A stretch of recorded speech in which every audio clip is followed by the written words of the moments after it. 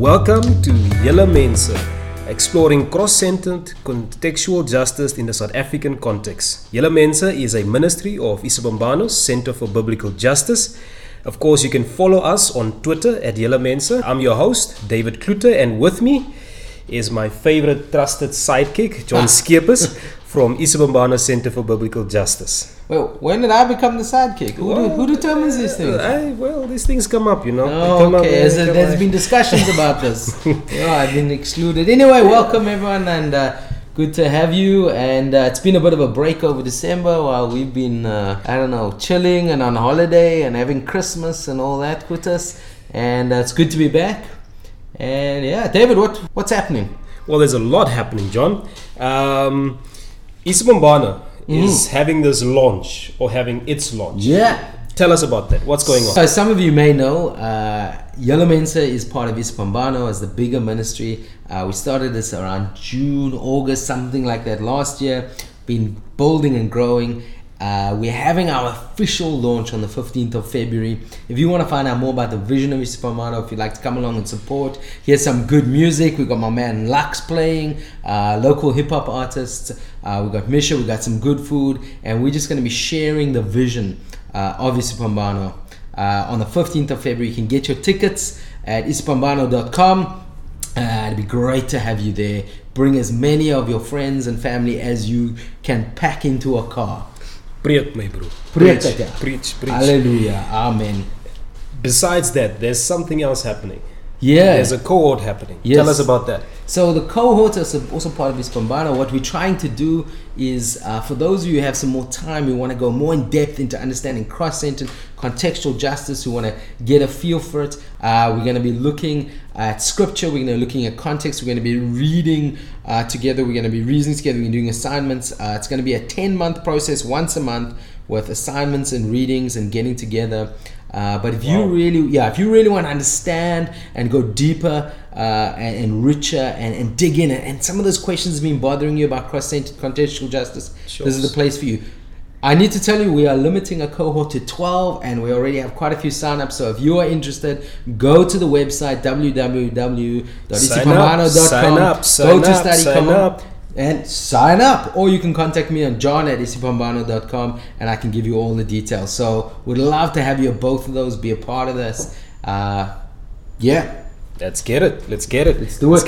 So, and part of getting in there, let's get into today's topic. Right. As we speak about justice, social justice, racial dynamics among conservative evangelicals, and this is our tribe. That's our tribe, man. This is where for we better come for from. worse. It's our people. This is our people. This is our people. Yeah. There are a number of common objections that keeps surfacing. We understand that objections, of course, are welcome, and we all welcome them. Because we all want to be faithful to Scripture and the gospel. Yes, that's what we want to be. That's what we all want to. And so these objections that we want to deal with today go something, part of them or some of them go something like this. Isn't all this talk about social justice and reforming society simply just the social gospel all over again? So I think the first thing I want to say about this is I think this is a serious objection, and one of the reasons I think it was a serious issue is because this social gospel has become like this, if I can call it the defeater belief, or like the trump card. Like, I'm almost shutting down discussion because I've trumped it, because it's social gospel. I use the magic word. You use the magic word. You can't get out of there. Yeah. Yes. So it doesn't really go together. So we don't. So it's become this almost like a scare tactic.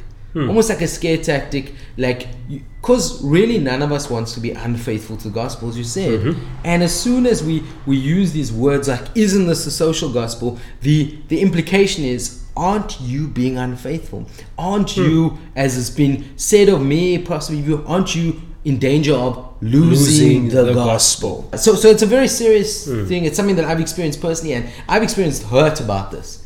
Great hurt, hearing from people saying, hearing from friends of mine saying, hey, I spoke with someone and they said, you've lost the gospel. You're not alone. And it hurts. And one of the reasons it really hurts, I don't know about for you, but it hurts for me is because I'm like, why do you think I'm talking about this? Sure. Because I like to be uncomfortable. Because I like to be a troublemaker. Okay, maybe a little bit, but really, I mean, realistically, the gospel is driving this discussion. The gospel is driving why I want to talk about these things, because of what Jesus has done. So say I've lost the gospel, I'm like, really? What other reason do I have to care about justice and mercy? Sure. So if we're gonna stop using this sort of this phrase that we throw out there to like defend ourselves, to sound a little bit evangelical and faithful and orthodox, and this is what we do, and we're trying to get away from it, and we're also scared of the circles that we move in, and all the stuff that's muddled up in that. If we want to stop with that, and even using that as a trump card, what would you say? Why should we do that? First up, I just think it's dishonest and it's unfair. It's before very often before you've heard me out, or you've heard someone out, before you've really engaged with it, you've dismissed them. You've equated it with something that you and your circles regard as unfaithful, without actually listening to it. So you haven't given this person this viewpoint a chance to be wrestled with, to thought through. It's dishonest. Wow. You taint people's reputation by accusing them of being unfaithful to the gospel, by using loaded terminology without actually really listening to them, evaluating and proper considering what is being brought to the table. Is there gospel warrant for what the person is saying? And then on top of that, I think it's lazy. It's lazy, and with lazy, I think there's the dark side of lazy as well. Is I think there's vested interest. The dark side is I don't want to deal with this. Wow. Because it may demand something of me. It may change the way I do church. It may change the way I do ministry. It may change the way I live my life. It may change the way I interact with people who are different to me, with poor people, with black people. So it's so much easier for me to throw that trump card on. Sure. So it's more than just simply saying there's a fear of moving away from the gospel. It's actually much more personal than that. It's actually a whole lot more personal to that. And it speaks to either sin within us, sin within the world, sin that we just don't want to face and recognize. It deals with all of that. And that's why it's so unfair and so unhelpful sometimes to throw out this, you've lost the gospel, because I'm saying it's the gospel that's compelling me to see that sin in me, to recognize that sin in society, and to speak. And it's a gospel that compels and makes me want to speak out when I also have a vested interest. I'm white. I'm the beneficiary. I'm a white middle-aged male. You don't get. I'm in the middle. You don't get more privilege than me. I don't know. You B-team privilege. Maybe see me. I'm the pinnacle of privilege. Sure. Wow. Like to say, so to lazily dismiss what myself, for instance, is when I raise something like that, I say you're ignoring the gospel, and to do it in a lazy way is actually, I'm going against every instinct within myself to confront my sin first of all. Sure. To confront the sin of people like me, to confront the sin of church, to raise questions. And confront's maybe too harsh a word, but to raise questions about this. And then we just throw that lazy card on. Wow. We throw that lazy card which serves our interests. But the guys did get some stuff wrong, but did they at all get anything right? I think that's the other recognition, that every movement, every thought group, every leader, every person, it's a mixture of good and of evil. That's the nature of the fall. We believe that as humans we're created in the image of God, and yet we are tainted by sin. And so we believe that our societies, our thoughts as humans contain something of the image of God, the dignity of God. Sure. But yet also is tainted by sin. And so did the social gospel didn't get everything wrong. And I think we need to recognize that. I mean, for one of the things that I think stands out for me as I just was kind of just reading some stuff again this week is the reminder that one of the proponents, one of the chief proponents, the name that's kind of held up as synonymous with the social gospel, Walter Rauschenbusch, he he was a Baptist pastor within an area of New York known as Hell's Kitchen, Wow. which was one of the poorest, most deprived, with some of the biggest social problems within New York. Hell's Kitchen. That's what they called it. And so here was a man with whatever his theology was, is saying, how does my theology relate to my context? How does my theology deal with this? And he was wrestling with that. Now, whether we agree with the answers he came up with, at the very least, we need to recognize and say he was asking the right questions.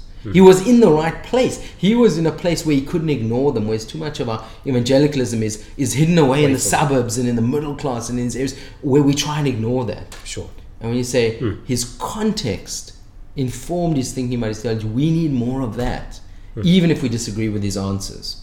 Sure. I mean, that's just one example. I think there were a number of Sure. other things. But so let's zoom a little bit in. So what is the social gospel? good question. Yeah. What is the social gospel? Yeah.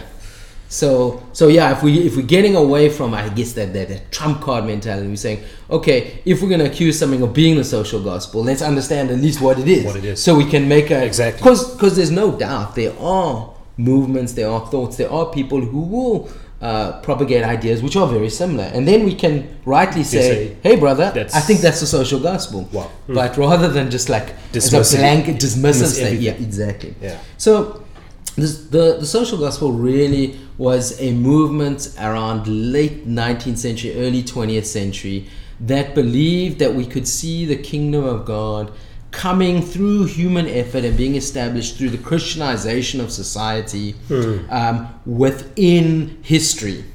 So, and it was something that came out of a more liberal theological movement, which would already have had issues which I would disagree with around the miraculous, the nature of Scripture, the divinity of Christ, Sure. the nature of atonement. So it's coming out of that, and then looking around at the social problems and saying, how do we speak to this? How do we address this?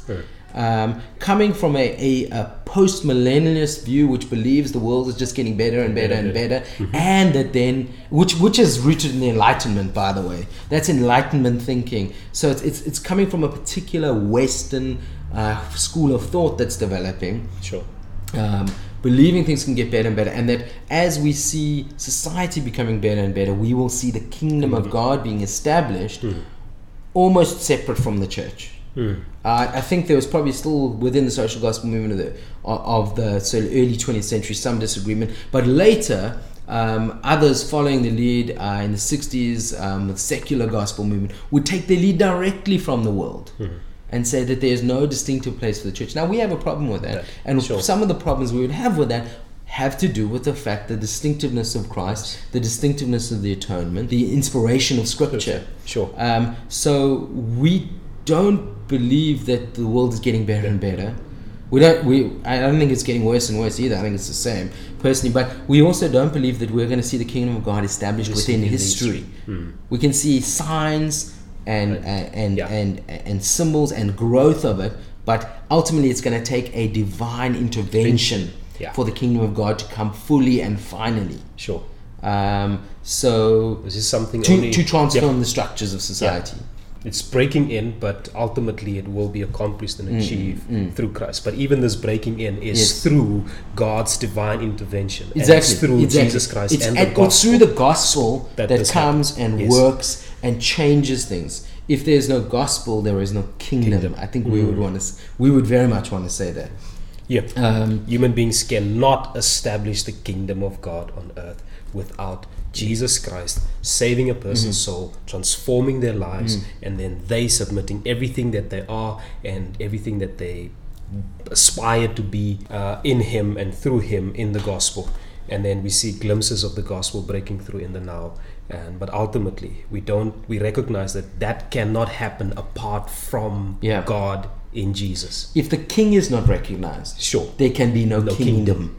And that's, I think, and that's what we want to say. So as good as movements like anti-racism movements, there's parts of the civil rights movement in the States, parts of the fight against apartheid in South Africa, even the Me Too movement, they are not intrinsically Christian, even though we can endorse them, we can develop a Christian theology around the issues, and we can see the church doing kingdom things. But if the king is not acknowledged, there is no kingdom. Yes. I think we need to say that. And so, for sure, there were massive problems with the social gospel. Absolutely, yeah. Although we want to say, okay, here's some good, here's a problem they're seeing, here's where they want to, here's where they want to zoom in and tackle the issues. Yes. But for sure, there was a massive problem with the social gospel. So the church responded to this movement, to the social gospel. Right. And many called it during this period as the great reversal. You want to speak to that?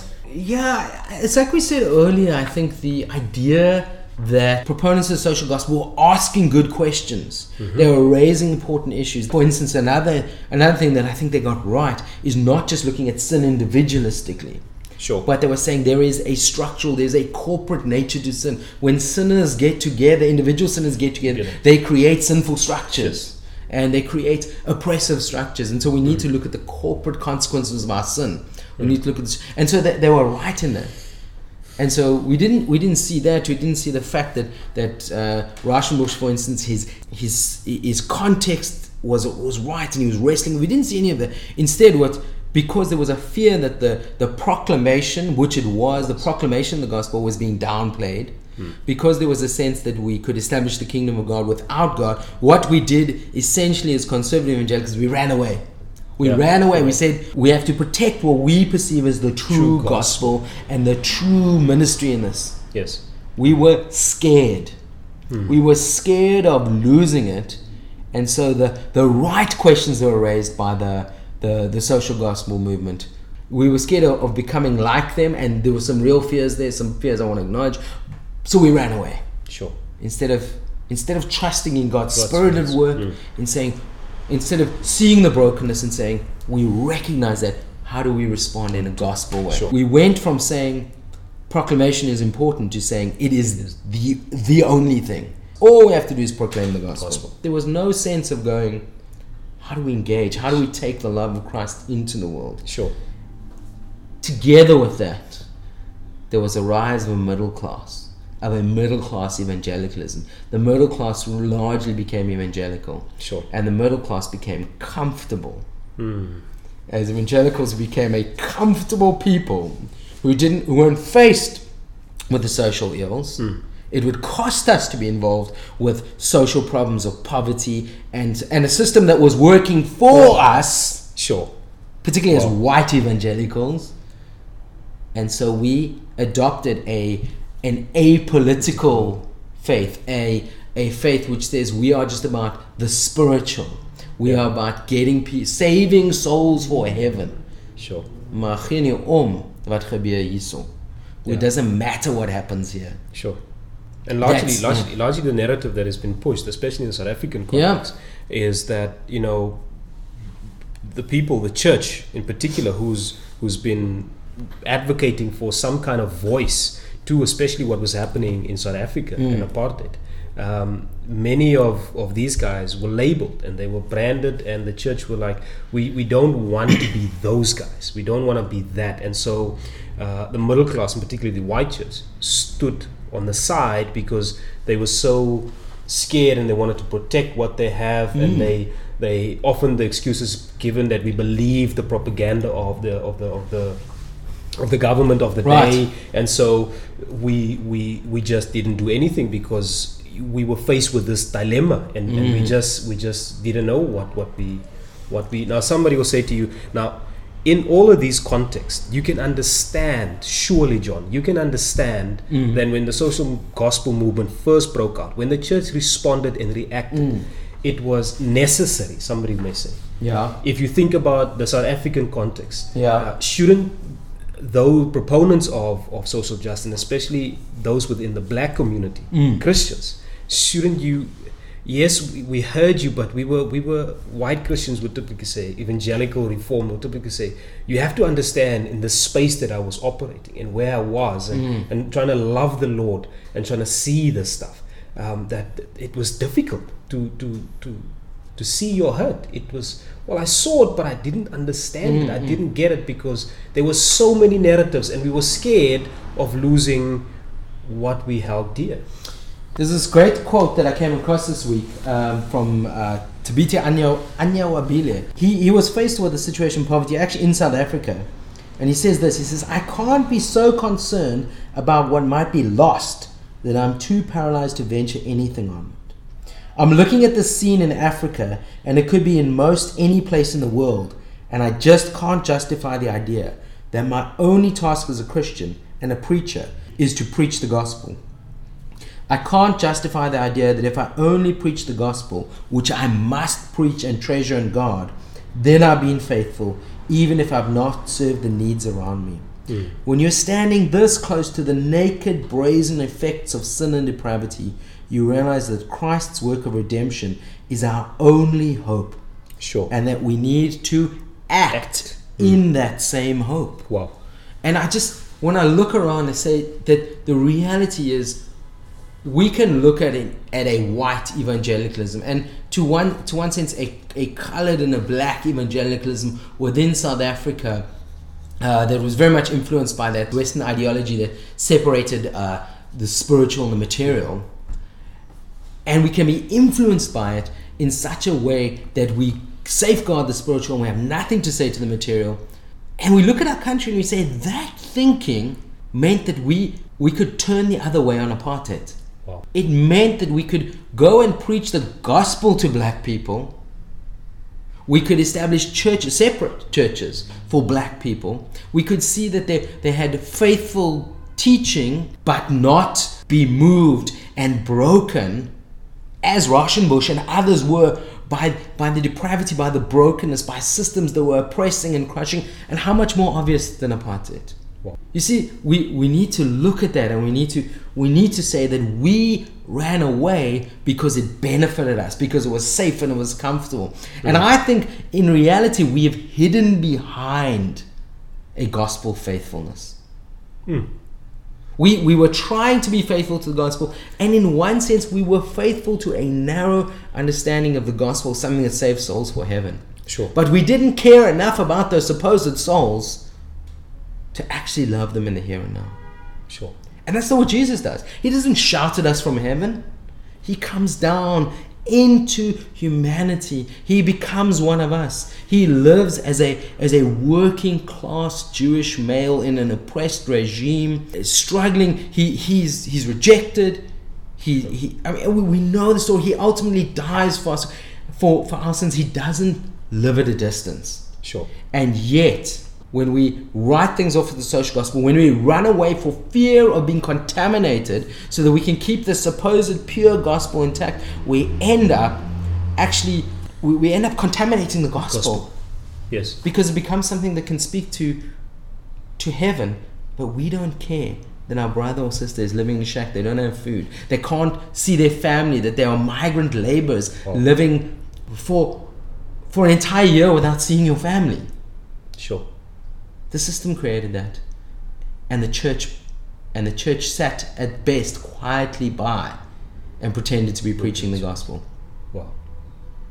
So we've got to be very careful about throwing out that social gospel card and say, oh yeah, that's just the social gospel. I almost want to throw back a card and saying, that's just the apartheid gospel. That's just the gospel that gave us apartheid. Sure. David, answer me this. How did apartheid, which was a doctrine before it was even a law, how did it even get out of a church council meeting? Wow. How did that, whoever brought that, not get kicked off the council immediately and said, brother, before you're an elder in this church, go read your Bible? Wow. But it didn't just came from one church council, spread to churches. Yep. To the law of the land. Yep. Because we were spiritual, with very little concern for the material. Yeah. We need to be very careful of pointing all these fingers at the social gospel and not examining our own hearts. Sure. Because we are complicit. Yeah. We've spoken about the fact that we see some of the benefits and some of the good that came out of the social gospel, but at the same time we want to say that's not us. Yes. That's not what we stand behind. That's not what Yes. we preach. That's not what we believe. But this is also not, this other response is not where Yes. we are as well. This is not what we hold to. This the great reversal type of response Yes. to that. That's not entirely where we are. And so some people will respond and say, but the church have in later years responded in a helpful way. And many people point to things like the Lausanne movement, recovery of social action, and what came out of that. Yeah. And it was an attempt to reconcile the two, and evangelicals spoke to the issues. Yeah. Is there anything more to say to that? Was it within itself? Is statements like the Lausanne movement, the statement that they produced on this very particular issue, is that a fair now to say that at least we've repented, now we ready, and we facing the issues head on? Has the church arrived at with that? Lausanne is interesting though, because when you mention it as well, even within Lausanne there was this fight. Wow. There was this fight. There was Resistance. There was this fight. It wasn't the church coming together and No. saying, yeah, No, let's it wasn't self-correct. Let's relook at the mistakes we've made. No. Let's consider. Now, so there was voices within there. Oh, there were definitely voices. In fact, and I mean, I think it was happening a bit before Lausanne, but I think what actually happened is, and I think some of the more conservative, those with elements who would have said that mission is all about proclamation only, would have felt even like Lausanne was hijacked a little. Wow. They would have felt so. And it's interesting enough, and I think again we're learning from the lessons of Rauschenbusch and stuff. Who were some of the key players in getting us to recognize the role of social action, getting us to recognize the poverty and the injustices happening in the world? It was evangelicals based in South America. We owe a tremendous debt to people like Rene Padilla and Orlando Costas, these evangelicals who came and who particularly influenced John Stott. Wow. John Stott himself will say at the 1966 Berlin Missionary Conference, he would have said proclamation is the sole mission of the church. By Lausanne in 74, he had changed, and he would say evangelism and social action go together. They are crucial parts of the mission of God together. The Lausanne statement, Article 5, states that the two belong together. But have we as evangelicals really wrestled with that? Have we taken Lausanne as our own? Or is it an optional extra for missional keen beans, for people who like that sort of thing, whilst we get on with the real work of the gospel? Wow. And it doesn't have to be Lausanne. I think that struggle with Lausanne is happening in the life of, needs to happen in the life of many churches and many denominations, many leadership structures still today, saying, what is the mission of the church? And if we agree that if we agree with Lausanne that these two go together, social action and gospel proclamation, what is the nature of their relationship? Sure. And I think we need to look at that in another study. But again, it's a social gospel that raised some of those questions for us. Yeah. And perhaps it took us a long time to hear it, and to even get to and say, your questions are right, even if we're disagreeing with your answers. Next question. And this is probably something that's also personal for me, is that in this working together of trying to emphasize on justice and mercy, isn't this really a slippery slope into losing the gospel altogether? Yeah, and it's a real concern. We've all known people who've walked away from the gospel. I know people who've pursued issues of justice and who've walked away from the gospel, right? Wow. I do. But I know people who pursued a career and they've walked, and that's ended up taking their love and their heart, and they've ended up walking away from the gospel. I know people who've pursued romantic relationships that has taken them away from Jesus. Now, do we tell people, don't pursue a career, don't get married? Don't be ridiculous. Can pursuing issues of social justice lead you away from the gospel? Yes. But so can anything that captures your heart and takes the throne ahead of King Jesus. Yeah. So, yes and no. finally, I think church history doesn't bear this out, does it? I mean, we look at the early church, we look at those beautiful stories of people moving into plague-filled areas, of people rescuing baby girls that are left to die on dumps and going in there in such a way that they change the ratio of men to women in the empire. We look at even things like the anti-slavery movement that happened with Christian emphasis. And yes, it's not perfect. We look at things like the Sunday school movement, which started as a means to educate and train young boys, and particularly started with boys who were working in the factories from Monday to Saturday. It was their only chance to get an education. It came from a Christian person who wanted to give people an education. Did that lead them away from the gospel? No, and very often it fanned and it built up their love for Jesus. So church history doesn't bear this out. We have a beautiful, wonderful history of being involved in social action and even of changing unjust laws. And finally, the one we haven't touched on most, but I want to say it's biblical. Yeah. Like, will it lead us away from the gospel? Will the Bible lead you away from the gospel? No. It's biblical. It's biblical. It's biblical. That's why we're talking about, right? Yes. We're not some kind of woke social justice warriors. I'm a man convicted by scripture. How about you? Sure, I am. Because there's so much in scripture that speaks to this stuff. And cross-centered justice, at the root of it, is really in creation.